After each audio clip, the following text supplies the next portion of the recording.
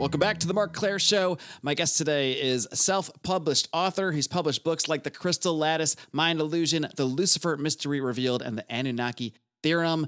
He's also the host over at Esoteric Eddie TV. I'm very pleased to welcome Esoteric Eddie. Welcome to my show. What's up? Glad to be here. Thank you for having me. Glad to have you here, man. And I've been following your work for some time now. I've read pretty much all your books at this point and seen a lot of your stuff. So I really dig your vibe, really dig the kind of stuff that you dig into. It's the kind of stuff I've been interested in my whole life that I've only started to sort of explore with this new show in the last year here in a public way. So I want to first just learn a little bit more about you. How did you first get interested in all this weird stuff, Eddie?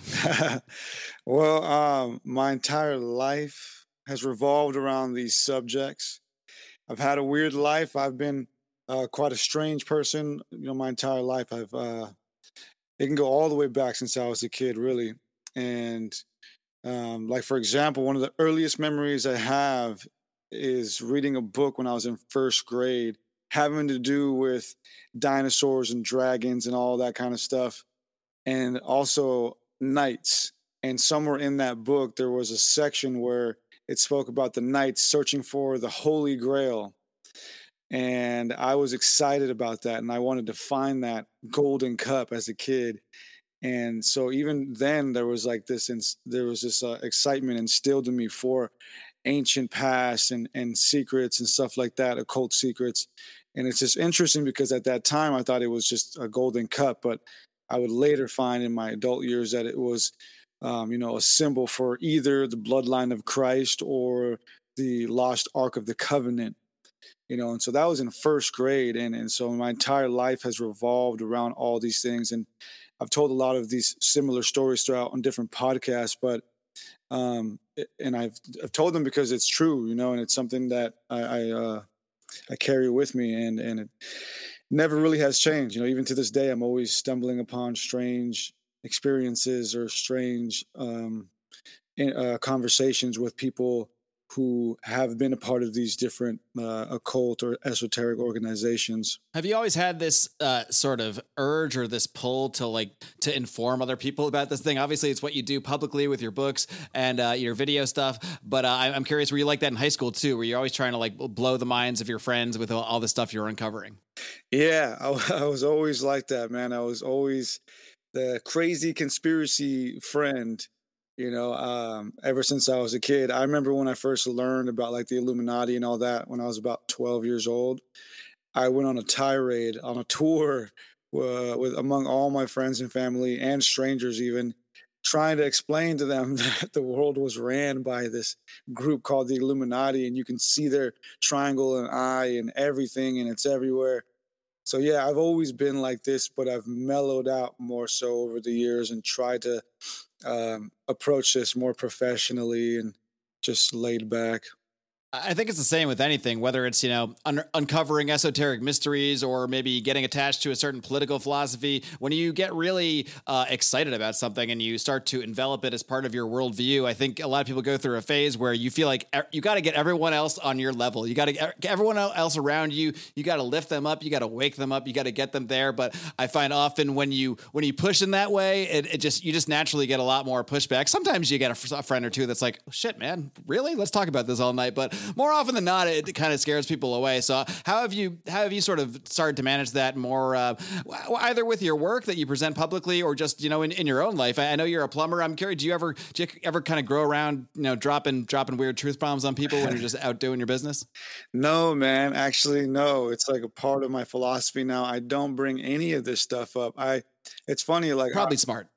Yeah. I mean, when I was younger, as I was saying, I was all about it. I was out there preaching it, freaking people out, and I was even nicknamed Demon by some chick in high school because I gave her nightmares, And over the years, I tried to develop a certain strategy, and I had this strange strategy at one point where before I began to talk to people about this stuff, I would ask them if they were afraid of dying.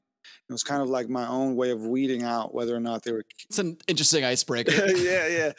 Are you afraid of dying? Well, because I would have people kind of ask me about I've heard some stuff or whatever. And I'd be like, well, let me ask you this first, because that would tell me right away, how strong they were mentally and everything. because learning a lot of stuff is going to break your paradigm. It's going to be an ego death. It's going to be an indoctrination death.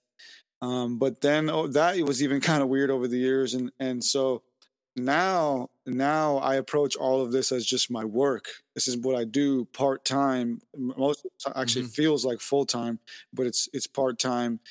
And so now I just approach it professionally. And again, I rarely bring this up. I try, to be honest, I try to stay away from this in the other areas of my life. But it just follows me. Like, it follows me. I just have that aura. I have that stoner energy, I've been told. And Right. so even if I try, like, people always find a way to somehow bring it up. And I'll just kind of be slow about it. Just kind of like, okay, well, very ease into it. Last thing I'll say about it is because yeah, it's a lot. It's a lot. And it's my work, and I don't want to take work into other areas of my life. Um Sorry, there was something I was going to say, but I forgot there. But that's pretty much how I handle it now, man. If people are genuinely interested, then I will genuinely conversate with them. But if it's just like, craziness or whatever, I'd rather just not. Yeah, you got to kind of get the vibe that someone wants to pull it out of you more, and then you can kind of let them pull on that string. But if you're just trying to rope everybody in, it doesn't always work out that way. Yeah, actually, I just remember what I was going to say. Yeah, I'll meet people. Like, I have people in my life to this day that I've known for quite a while, and they still don't even know that I'm an author.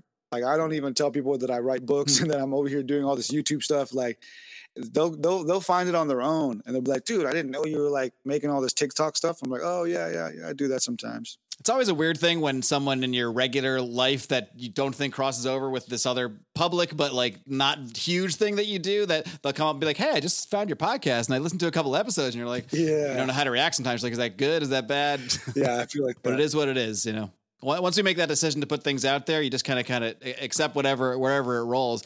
I know, Eddie, a lot of the work you've done has been on sort of the origins of modern religion. So I want to kind of get into that subject a little bit. First, I want to ask you just kind of when you first got that interest in sort of pulling on that string and going down that rabbit hole of the origins of modern religion. Maybe you can dig into any of your own religious background and how your sort of interest in the esoteric has led you down some other paths. Yeah, absolutely, man. Yeah, I was raised in a Christian and Catholic home, so I grew up in the church, both sides, and so I'm very familiar with the institution of church, with the Bible, and just the culture behind it and everything. And I grew up with the love and respect for the Bible and for Jesus and the stories and everything. Not so much church. I never liked authority, whether it was school, a church, anything like that. I was always a rebel in that regard, but I always knew and realized that there was something deeper to these stories. And again, one of my earliest memories, like probably one of the first 3 or 5 memories I have, is of me being dropped off at the daycare at church, and then walking into this auditorium and seeing this huge, or what seemed like huge to me as a little kid, portrait of Jesus, and not knowing who that was, but just like being freaked out, like, who is this guy? And so I grew up all around that. But very early on in my life, because of classic rock, because of hip hop, and because of my older siblings and cousins, I learned that there was a whole lot more to this that we weren't being told. Um, and so, Can I stop you there for a second? You said because of classic rock, because of hip hop. So how did the music actually sort of influence you and open your mind up to other things? yeah, great question. I was bumping like Jimi Hendrix, Pink Floyd, Bob Marley, all of that when I was as far back as I can remember, when I was like in second grade, third grade. So I remember I didn't really know what they were saying, but I remember one of my brothers, had me watch Pink Floyd The Wall. Oh well, yeah, that'll open some eyes. Yeah, I don't know if nobody's ever seen it. Go check out Pink Floyd The Wall. It's a cool half animated, half real movie, or like real actors. Yeah, I'd say you got to be in the right mindset. Yeah. Oh yeah. If you're Yeah, looking for a whimsical, like, date night with the wife, maybe not then, but I do recommend watching it for sure. Oh yeah, it depends on the chick. But she's probably the right one, actually. If that's yeah, she likes it. She's the right one. She's the one. Lock it Well, in. yeah, I watched that when I was, like, in 3rd grade, man, and Wow. so that movie alone just, like, made me realize that for some reason, like, the government was evil, you know, because a lot of Pink Floyd's lyrics are about kind of that, like, authority is not to be trusted, and then Bob Marley, you know, just him hearing him, like, "I shot the sheriff," and all these different things. I just knew at an early age that, like, authority was not to be trusted, Mm. that we weren't to trust them, that they were lying to us. And so that was always in me. And then once I started listening to like gangster rap when I was like in 4th and 5th grade, then it was definitely fuck the police and all this stuff, you That was a know. little less subtle. Yeah, a little less subtle. And I just hung around a lot of heady people, interesting people. And so I knew that was probably the very first thing that I learned when it came to this path was that government and authority was not to be trusted, and then and the religious part of it and all that came later. So then, did you at some point begin to get the same feeling about religion, or just the way it's presented to us? That if the government is presenting to us things in a shifty way and trying to manipulate us, then perhaps these other institutions are as well. Oh yeah, yeah. Because I always found it strange too. I remember when I was young in elementary, again, probably like I don't know, somewhere between 7 and 9 or something, 7 and 10. I remember asking my cousin, like, yo, like, do you believe in the Bible? Like, do you think it's real? Like, I would question that, and he would get like mad at me and be like, dude, you can't question the Bible. And so that was like kind of weird to me. Like, why can't we question the Bible? Like, what's up with that? And so I would read it myself because we were never taught to read it. We were always just taught to like sit there and listen to it and Right. read these little passages. I had fun. I would sit there and like try to read it because I thought there was like some kind of like treasure in there. I thought there were some secrets in there. So I would go to the book of Revelation and try to like understand it at a young age. And but that whole thing exploded for me once I started reading the works of Zechariah Sitchin Mm. around 13 years old. That answered all the curiosity that I had. And And you were getting into some weird shit young, man.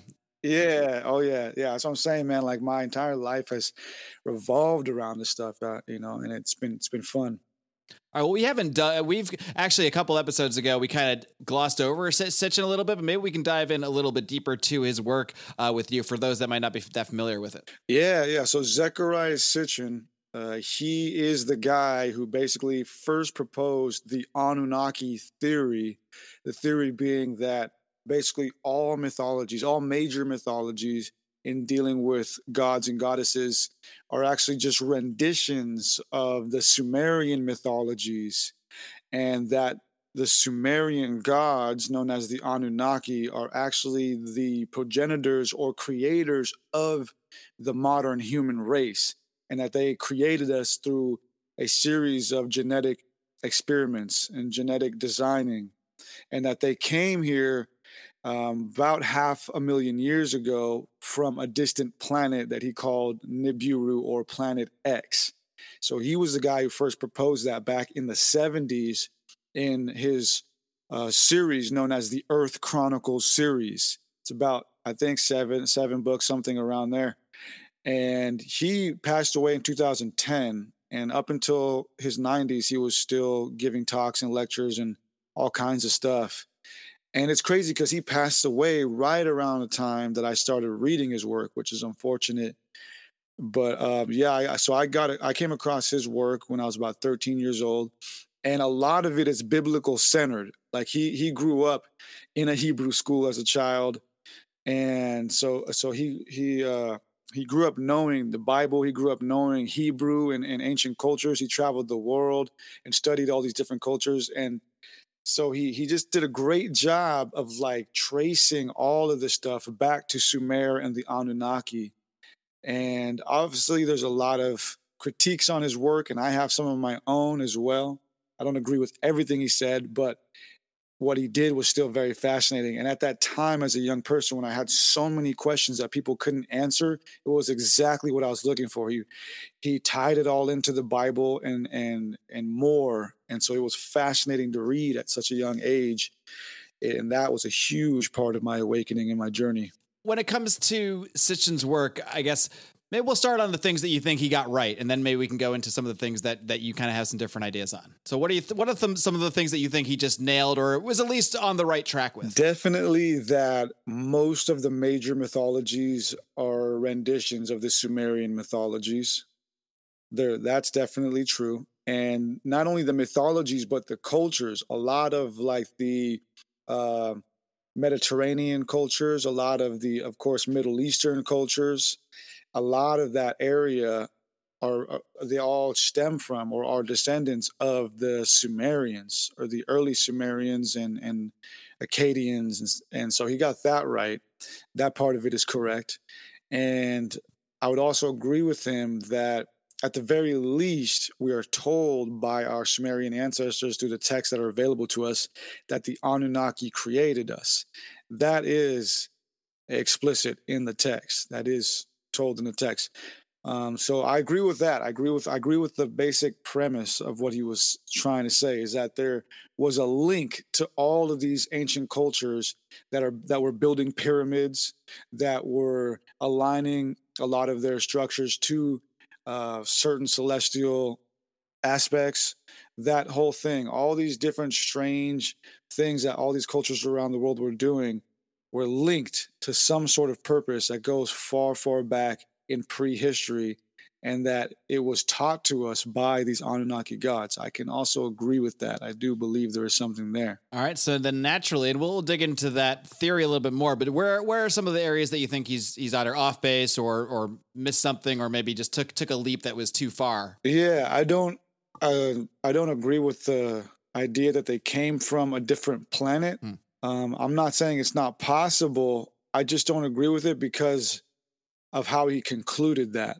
Now I understand looking at all this stuff, it's difficult to like really come to some factual conclusion because we're dealing with thousands of years of history. We're dealing with numerous cultures and trying to piece it all together. And that's what he does great. That is actually what I think the greatness of his work is that he was able to piece all of this together in a cohesive, bigger picture better than I've seen anybody else do thus far.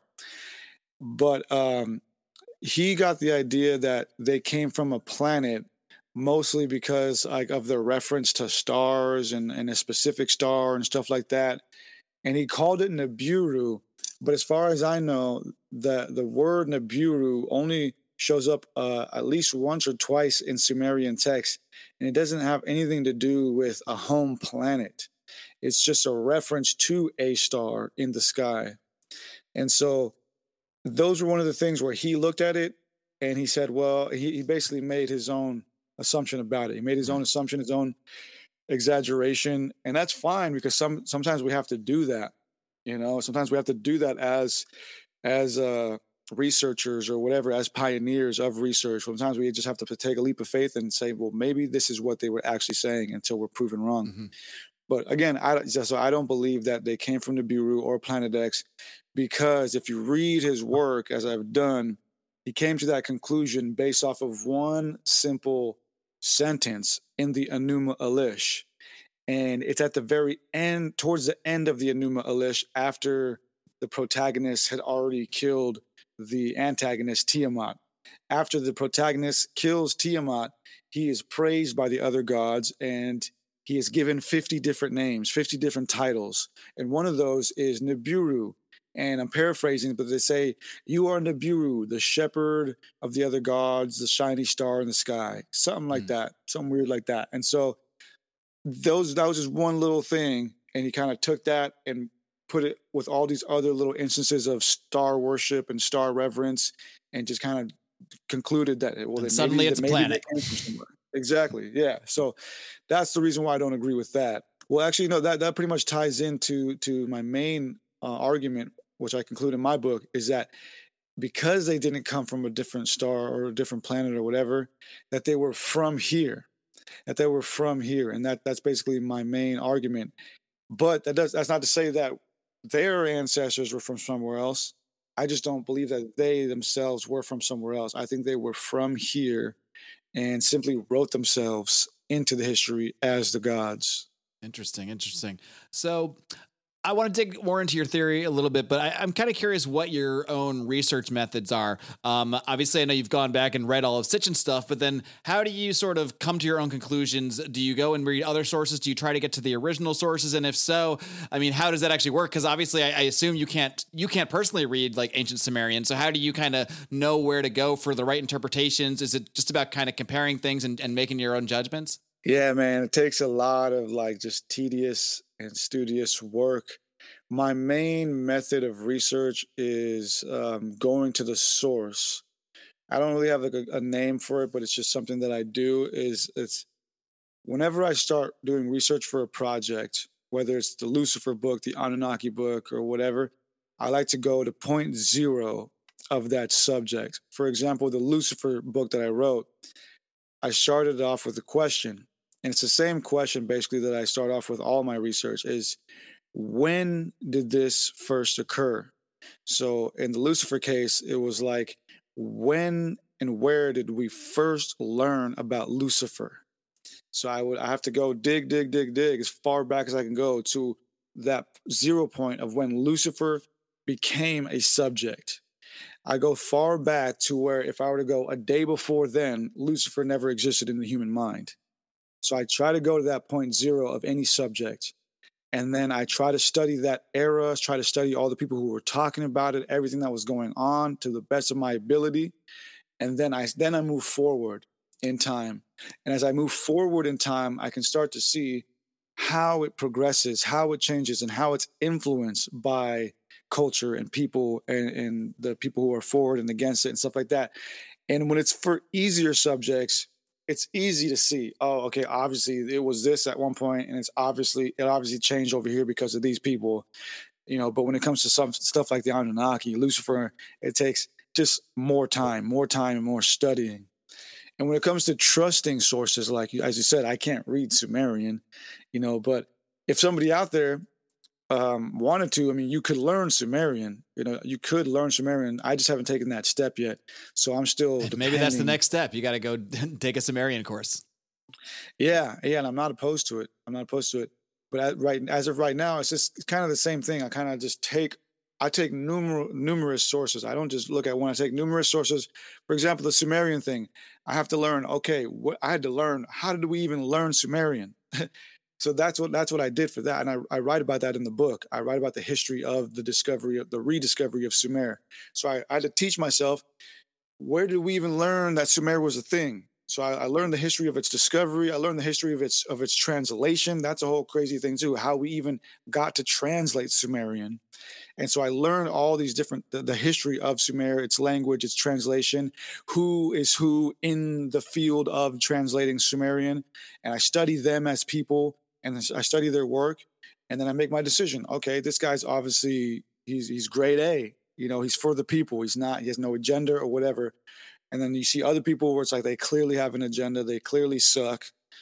So it just takes a lot of tedious studying, but it's always about going to the source of the subject in time, in history, analyzing that and moving forward and watching how it progressed and how it got influenced. When you say that, you find some that might already have an agenda. Do you mean that they might have like a preconceived notion or a story that they want to be true, and they're looking to prove it, as opposed to just taking the trail wherever it goes and uncovering whatever you can find in an honest way?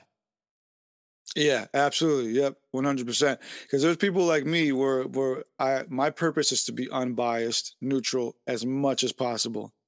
And so whenever I come across another person like that in my history, that's a good sign. It's a good sign when you can tell that they're just passionate about revealing the information, or yeah, presenting the information rather than trying to guide it somewhere. That's a good sign.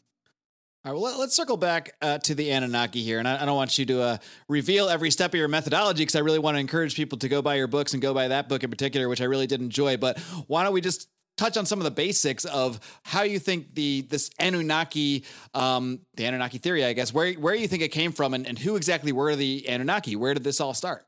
Yeah, absolutely. So, in our modern culture, of course, it started with Zechariah Sitchin, and Eric von Daniken and a couple other people afterwards, but mostly Zecharia Sitchin. Now we have all kinds of TV shows like Ancient Aliens or whatever. It's pretty common. It's common information, but it's still pretty convoluted, and I think people are still missing like some of the more basic but yet major aspects of this whole thing. And what's important to know is that as of right now, we belong to what I call the modern timeline, which is about 7,000 years. So, according to mainstream science, our entire existence as Homo sapiens sapiens is only 7,000 years old. And we know that's not true because we have other sites, other remains of human civilization that are older than that, like Gobekli Tepe, so on and so forth. But it's important to know that we are at least 7,000 years old in the modern timeline. And the earliest of our ancestors in this modern timeline are the Sumerians. And a lot of the cultures that came after them, again, like the Mediterranean cultures, the Middle Eastern cultures, borrowed and took and simply carried on a lot of the knowledge and civilization that the Sumerians started. The Sumerians started the first laws, the first schools, the first institutions, just pretty much the first everything. And they did a great job of it. These were fascinating people. It's so fascinating. Even their huge temple, the Temple of Ur, which is huge and massive, was one of the very first things that we secured during the early Iraq War. And you can see pictures of that. Type in Temple of Ur, Iraq War. You'll see our men out there securing it. And I actually met somebody online who reached out to me who was a supporter who was there at that time. He was in that war. He was at the Temple of War. And he said that when they were there, he didn't know any of this stuff, but he knew it was strange. And he said while they were there, they were digging this huge, huge hole next to it, trying to find something. And so what it's very important to know at the very least that the Sumerians are the earliest of our ancestors in this modern timeline, and that the cultures that came after them were pretty much descendants of them. And it's very important to know that the Abrahamic faiths, Judaism, Christianity, Islam, are all based on the Anunnaki mythologies. And not only are they based on them, but they're actually a continuation of them in a strange quantum way, which I talk about throughout pretty much all three of my books that are out now. And so that's all important to understand at a basic level. Now, when you understand that and you fully see it, then it's important to ask ourselves, all right, well, what did the Sumerians have to say to us? What did they have to say to us? I mean, these were the people from the beginning. What do they have to say? And when we sit down and listen to what they had to say, they tell us that we as a species were deliberately created by their gods known as the Anunnaki.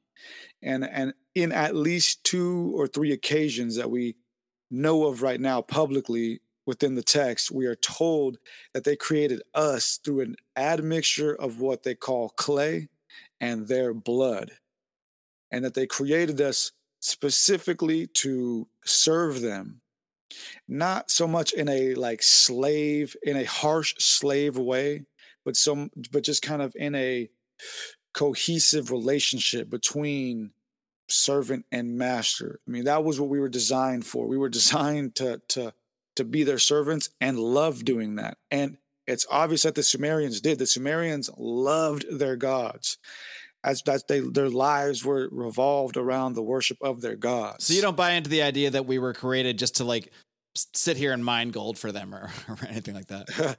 That's another thing, right? It's another Zecharia Sitchin thing, the whole gold thing. And that's actually another point that I don't really agree with him on. He did a fascinating job kind of like pointing out why he believes that. But no, I don't think we were just made to mine gold for them. It's a pretty depressing thing to think about your existence, you know. Yeah, right. Just out there just mining gold, just taking it to the Anunnaki pawn shop. Here you go, my lord. But we were definitely made to serve them. And one of the oldest texts, probably the oldest text known to our modern timeline, known as the Kesh Temple Hymn, speaks about us setting up this strange ceremony for them.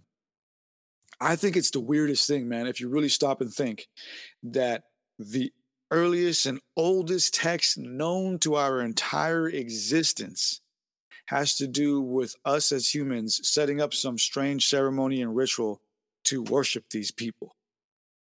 It's just strange when you really stop and think about it. And so, but when you realize that, and then again start to move forward in time, you start to see kind of how we ended up where we are today with still this slave mentality that I think is preyed upon, this servant mentality that is preyed upon. But what do you mean by that exactly? The servant mentality of like our relationship with the gods, or Yeah, I think um, we are inherently designed to want to be like slaves, man. Like we want to be controlled, and I understand why, because it's difficult to make something of yourself in this life. It's difficult to really stand up and be a leader. So I think it's just inherent in us as most humans, to be okay with being led. And it's crazy too, because that's actually the story of the early Israelites in the Bible. I heard a preacher say this the other day. Sometimes I like to listen to Christian radio. I think it's interesting. But I heard a preacher say this the other day. He said that the early Israelites were always complaining and asking God for a king. They were saying, please give us a king, give us a king. We want to be ruled. And that's kind of how we are, right? We have like these elections and we're always looking up to celebrities and these It politicians. just takes a different form. Exactly, exactly. So it's like it's still in us, and it's still in us to like we love working, we love to be worker bees, and that's life. I understand, that's what we got to do to make it through. But I think if we allow somebody to prey on that, if we allow the shadow, if you will, to prey on that part of us that wants to worship, that part of us that wants to work, then it can be dangerous. It can be dangerous. Let's talk a little bit more about who the Anunnaki are, or what they are, and the actual origin story there. So, you say that the Sumerians, they believe that they were created by the Anunnaki. So I guess one question would. Today's episode is sponsored by Fox & Sons Coffee. And let me just tell you, Steven of Fox & Sons, he is not just an advertiser. He has been a supporter of this show from day one, and frankly, since before day one, because he came over with me from the old Lions and Liberty days. So true fan of the show. He started this company, Fox & Sons, out of his love for coffee and really out of wanting to further bond with his sons and spend time with him, just like he shared time with his father drinking coffee. He also gets to teach his sons about entrepreneurship and business through this endeavor. So I'm so happy to have Steven and really his whole family, the Fox and the Sons, the whole gang, as supporters and sponsors of this show. Not only that, his beans are so high quality, fresh. Look, I just got 2 new bags right here. I got the Mexican and my favorite, the Den Blend Dark. The beans are super high quality, fresh and sourced from small organic farms, fair trade, none of this GMO garbage. They're all small batch roasted. This is high quality stuff. Subscriptions are by far the best way to get your coffee. I have a couple subscriptions going, but that is the way to go. You never run out that way. I never run out. I always have my supply at Fox & Sons. So I want you to head over to foxandsons.com, put in your order today. They ship fast. They ship now through the end of February. Also, by the way, you're going to get free shipping on any order over $37.99. By the way, while you're there, use discount code MCS to get 18% off any order over $25. Stephen Fox is a great man, a great friend, great supporter of the show. I encourage you to check out his coffee over at foxandsons.com. Do the Anunnaki actually create the Sumerians and I guess all of mankind, or is that their story? Did the Anunnaki sort of just convince the Sumerians that whoever they may be, we are your gods, we are your creators, love and serve us, or what have you? Or is that I guess my question is, do you think that's the real story, or do you think it's just their story? It's a complex question with a complex answer, and it's something that I'm still working on, because there's so much in that early period that's strange, right? Because again, we have all these sites that we're uncovering that scientists do not want to touch and don't want to talk about, like Göbekli Tepe. So there's so much. What I think as of right now is that there have been many, many different civilizations on this earth throughout the millennia that have come and gone. And we're just a small piece of that. And I think that in our early development as Homo sapiens, there were other humanoid beings around us, like the Denisovans, like the Cro Magnon men, all these different humanoid types. And I even believe that there was a certain humanoid type that did spawn from some sort of ape-like creature at some point. I don't think we necessarily evolved from apes, but I think there was some sort of Neanderthal-like humanoid being among us in our Homo sapien development that did come from that sort of evolution. And so I think there were different types of humanoid beings existing at the same time, and that is corroborated by a lot of the modern anthropologists. And so, if anything, I believe the Anunnaki, whoever they were, probably genetically designed or selectively breeded a new type of human, not the one and only human, but just a new type of human, which would eventually become the Homo sapien and the Homo sapien sapien, which is what we are. And there are some strange anomalies within anthropology that could kind of corroborate that. One being that our skeletal system, the Homo sapien sapien skeletal system, is only about 100,000 years old. And even stranger than that, our cognitive mind, our cognitive skill that we have now is only about 50,000 years old. And so it's strange to anthropologists to see that our skeletal system developed first and then our cognitive abilities developed later. And for them both to happen in such a short period of time is also strange. And so what that tells us is that we as Homo sapiens and Homo sapiens sapiens are a new creation. We are a new being. We have not been here that long. And so that coincides with what the Sumerians were telling us. That coincides with what all these other mythologies have been telling us, which is that God, the gods, the aliens, whatever, specifically created us and specifically designed us to be a new species. And so, if anything, I believe these Anunnaki people, they might have genetically or selectively breeded some sort of humanoid being that was around early on in our history to create some slaves. So do you think that they were just maybe more maybe other either just regular people maybe with better technology that were cordoned off in some way that could just present themselves in maybe a godlike manner and then create these other lines of humans? Or do you think or maybe they are some other sort of closely related to human species that is smarter and more advanced and whatnot and can come and sort of, manipulate humankind, or I guess in a negative or positive way, depending on how you look at it? Yeah, well, they definitely weren't human because by definition, we are human. And a human is a mixture of whatever we were before and them. So that's what a human is. So they're not human. They were humanoid, but they were more pure than us. They were a purebred. We are the mutts. We're the genetic mutts. And I believe, as I point out in my book, that they were survivors of a cataclysm here on Earth. I don't believe they came from some planet or whatever. I believe they were already here and they were survivors of a cataclysm, which is also evident in the geological studies of today and the anthropological studies of today. It is evident that this Earth produces cataclysms cyclically and that we just got out of one not that long ago. And so I think they were survivors, and they were because they survived, obviously because they were savvy enough, they were strong enough to survive. They were literally the fittest, the strongest. And so these survivors must have had a lot of knowledge, must have had a lot of information, and took what they could and attempted to carry on the human race, attempted to carry on the race of Earth. So do you think perhaps these survivors had some sort of advanced knowledge and ability to protect themselves from these cataclysms and did so? And then once the cataclysm happened, they're like, hey, let's go around and populate the earth with some humans and teach them how to farm and whatnot.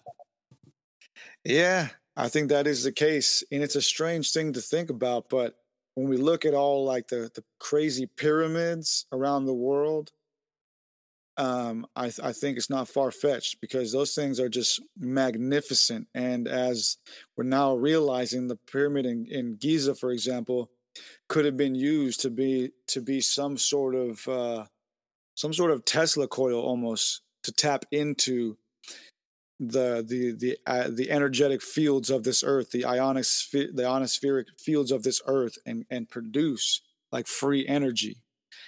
And so, yeah, I don't think it's far fetched, man. I think these people just understood life differently than us. You know, every civilization that pops up on this earth is going to be given the same opportunity, the same tools, but they're going to arise at a different result, right? Because our very laptops, right? The laptops that we're on right now, they're made out of natural elements. They've just been transmuted, alchemized, and redesigned to create the laptop. Everything around us has been created with elements from this earth, some of them from off earth, you know, comets or whatever, but everything around us has just simply been made with what we have on this earth. So we just view it in a certain way. And I think the way we view it is cool. We make some pretty kick-ass things, but I think it's very limited and it's mostly money driven. You know, we view everything through like this like capitalistic or like economic viewpoint of like, but these people, these Anunnaki people, they didn't have Nasdaq, you know, they didn't have like all these random things that we create, all these fiat currencies. They didn't have that. They might have viewed life in such a esoteric and spiritual way that we can't even compare to that. So when they created things like the pyramids, they weren't creating them, you know, so that somebody could post it on IG or whatever. You know, they weren't out there doing this for their YouTube channels. Like they created these things to be everlasting. They created these things to mimic the cosmos. So I just think that they had a way different mindset than us, way different mindset. They took the same tools around them that we have, but used them to way more extensive and pristine purposes. What do you think is the purpose of a lot of these ancient sites, like the pyramids, not just in Giza, but all over the world, in Mexico, South America? I mean, literally every continent has some version of some megalithic structures like this. What do you think is the purpose of them? Do you think the purpose is for them to survive into now, into the present, for people to find and sort of uncover the mysteries of? Or do you think it served an actual, some sort of purpose at the time, maybe a practical purpose, whether it's energy creation or whatever it may be, a spiritual practice of some kind? There's a lot of theories, but there's really no one that can say this is what these were definitively for. Yeah, well, definitely on the surface level, of course, they were there for like ritual, ceremonial purposes.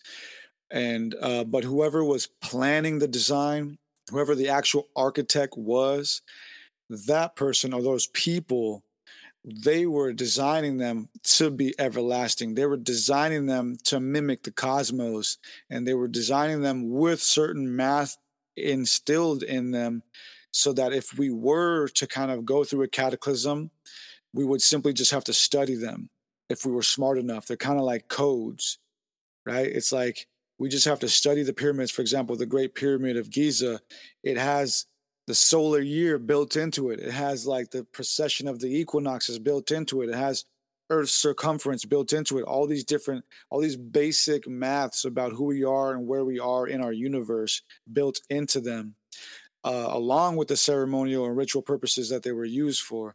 So again, I think they just had a way different mind than us, and they were constructing these things for all these different layered purposes. And I think all of them were probably placed on specific parts of this earth that could attune to the magnetic spheres, could attune to some of the energetic fields around it, so that they could harness that as well for whatever purposes. Probably like some sort of internet, right? Some sort of strange Wi-Fi internet purpose that we have lost and don't understand anymore.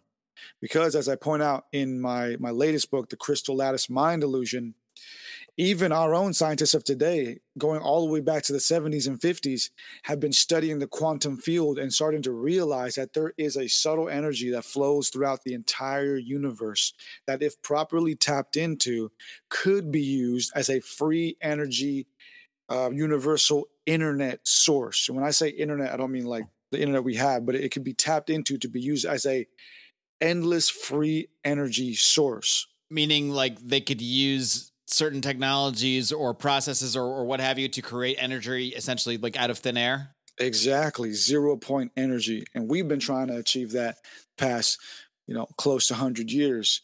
And so I believe a lot of these pyramids or structures might have been already tapping into that on a more rudimentary level. One thing I want to go back to is kind of talking about how you always follow the story forward and see how they evolve. So maybe we can do that a little bit with the Anunnaki and where this Anunnaki story that was passed down, how it evolved into the monotheistic, the Abrahamic religions that pretty much dominate the world today. Where do we start there? Where does it evolve from all these gods to a god? Yes, absolutely. Great question. So, right, we've been here for about 7,000 years. And basically, for the first 4,000 years or so, 3 to 4,000 years, we worshiped the Anunnaki. So, that's basically half or a little over half of our entire existence. We worship these gods. So, they were a huge part of our existence and development as humans on this earth. And so, um, monotheism and the phasing out of the Anunnaki happened basically with the onset of Judaism. And we are told in the Bible that before the worship of Yahweh, the monotheistic worship of Yahweh, the early Israelites were still polytheistic. And if you go back and read like Genesis and Exodus, basically the early books of the Old Testament, that is a huge part of that story. It's God and Moses trying to get the people to stop worshiping other gods. And so we're told in the Bible that these early Israelites, who were essentially just a branch of the Canaanites, who were a branch of the old Sumerian Anunnaki worshippers, were still worshiping these other gods. And after the Babylonian exile took place, which is a real occurrence in history that took place around 600 BC, the Jewish elite, the Israel elite, came back to Judah and realized that they had to fortify their people. They had to unify their people because they almost went extinct throughout the Babylonian exile, which was an occurrence of the Babylonians descending upon them and taking their elite captive. And so after that exile, after they were freed, they realized they had to do something to unify the people, become stronger, and not allow something like that to happen again. And so what they did was they created the Torah. They created the law. And they went back to the kingdom of Judah and started preaching the Torah, the new law, the Old Testament, pretty much. And through that, Judaism, monotheism was born. And so all these Israelites were told to no longer worship other gods. And so with that, the Anunnaki were slowly phased out. But the Anunnaki are in the Bible, just not by that name.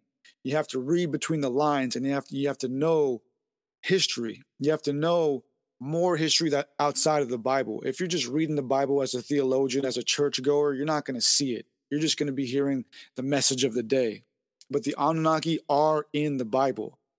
For example, we are told in Genesis 1:26 that God created man in his likeness, right? But if you go and read Genesis 1:26 in English, in any Bible, it won't say God created man in his likeness. It'll say God created man in our likeness after our image.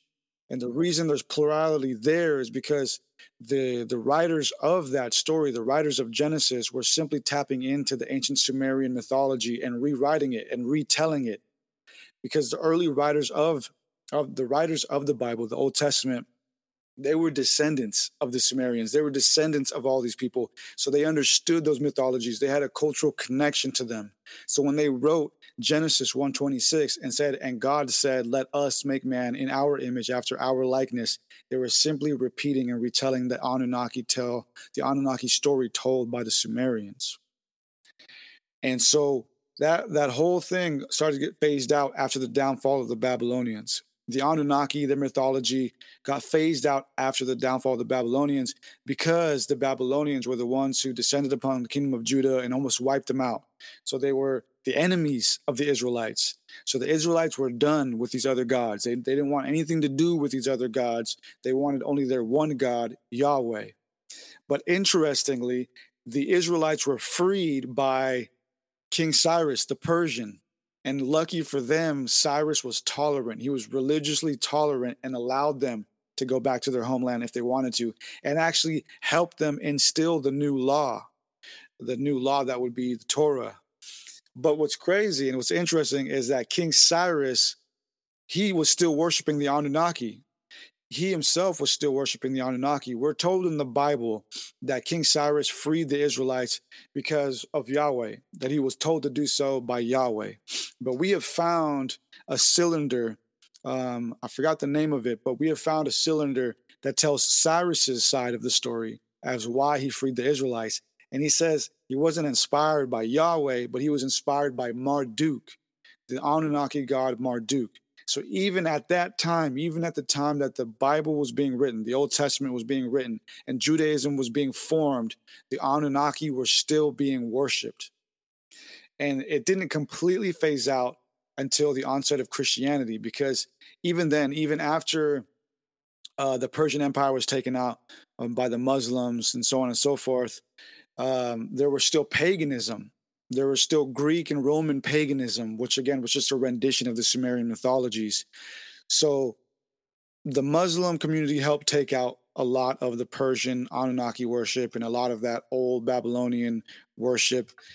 Judaism helped take out a lot of that as well. And then Christianity pretty much put the nail in the coffin.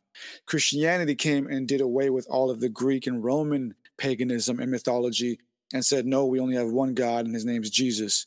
So these Abrahamic faiths slowly over time, with their empire expansions and all that, phased out all of the ancient polytheistic worship of the Anunnaki. But it's funny because all of them wouldn't be anything without the Anunnaki worship, because it's just a continuation of it. Because see, we see everything through like a narrow-mindedness of like, this is my country, this is my religion, this is my God. But the truth is, we're all one human family. We're all one family existing on this earth. And we've all just been simply continuing from the beginning. And so in the beginning, we worshiped the Anunnaki, and we did that for thousands of years. And then out of war, out of spite, we decided to not do that anymore, but instead worship just one God, be it Yahweh, Allah, or Christ. And so we started to change as a people. We started to become different, and definitely different now. But we started to change slowly and do away with that old Anunnaki worship. But again, it all wouldn't have happened without it.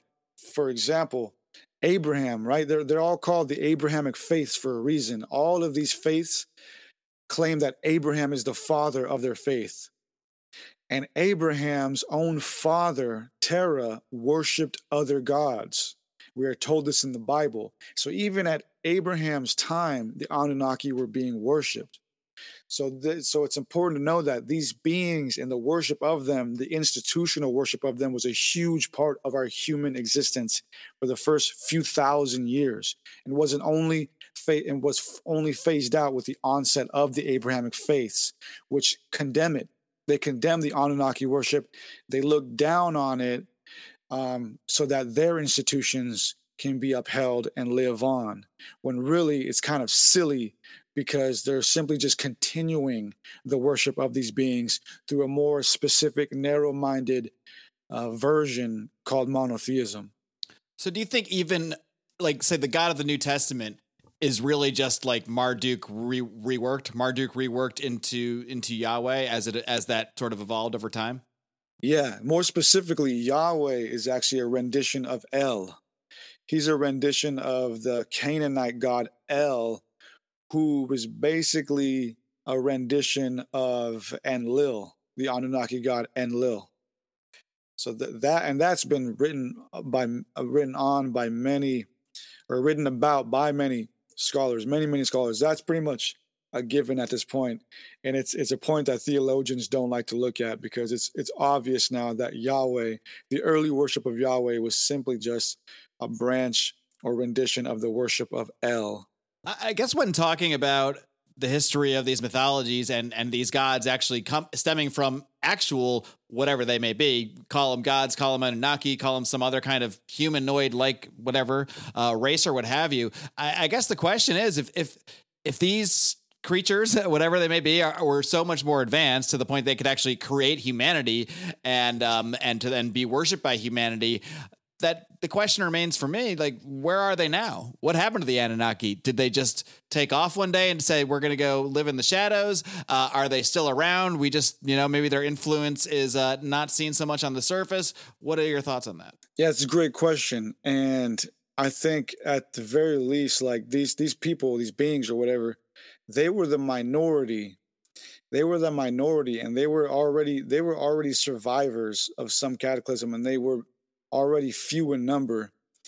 And it's funny too, because the great flood that we're told about in the Bible, which is just a different version of the Sumerian story of the flood, we're told that God wiped out humanity, right, in the Bible because people were being bad or whatever. But in the Sumerian version, we're told that the Anunnaki gods wiped out humanity because basically because we're reproducing too quick. It's just a little population control, huh? Yeah, they were mad that we were reproducing too quickly, because they were the minority.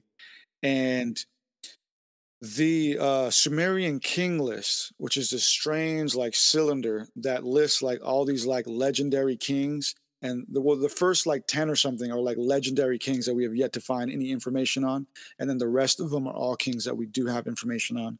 And the Sumerian king list tells us that the first king was made king after the kingship was came down from heaven, after the kingship was given to humans from heaven. In other words, at one point the Anunnaki passed on rulership over this earth to man, to human. And so it seems as if though these beings again were survivors of something crazy, and they were already on their way out. And so they created us in hopes of sustaining themselves and their lives, but quickly realized that we were just way too advanced for them to control. And so we reproduced, became our own thing, became respect. So we were the rebellious teenagers, and they're the parents that at some point just gave up. They're like, they're going to go do their thing, whatever. Exactly.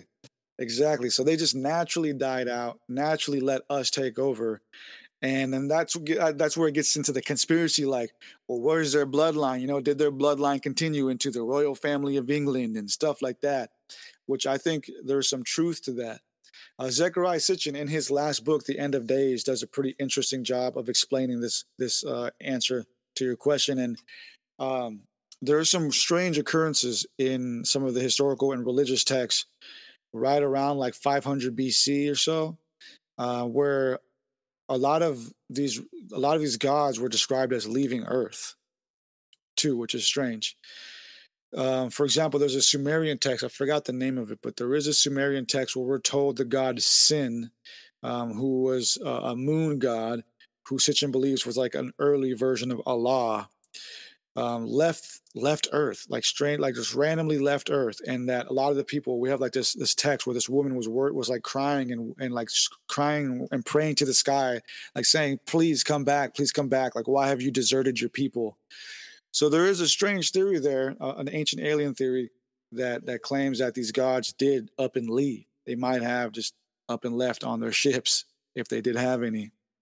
And that opens up a whole realm of questions that we could dive into, and maybe we will today, or not today. Maybe we will in some future show, because there's so many directions you can go there. You can say, they just got in a spaceship, and maybe they live in space now. Maybe they live underwater. Maybe they live in beyond the ice wall. A lot of ways we can go there, and maybe we'll go into some of them in the Smoke-Filled Room bonus segment that we're going to hop into in a minute, Eddie. But just want to thank you for coming on and digging into this subject. It's one I really find fascinating. And before I let you go here on this main show, why don't you just let everybody know once again how they can, all the ways they can find you, the best ways to reach out to you and find more of your work, find your books, all that stuff. Yeah, you can find me on Instagram at Esoteric Eddie. You can find me on YouTube at Esoteric Eddie TV.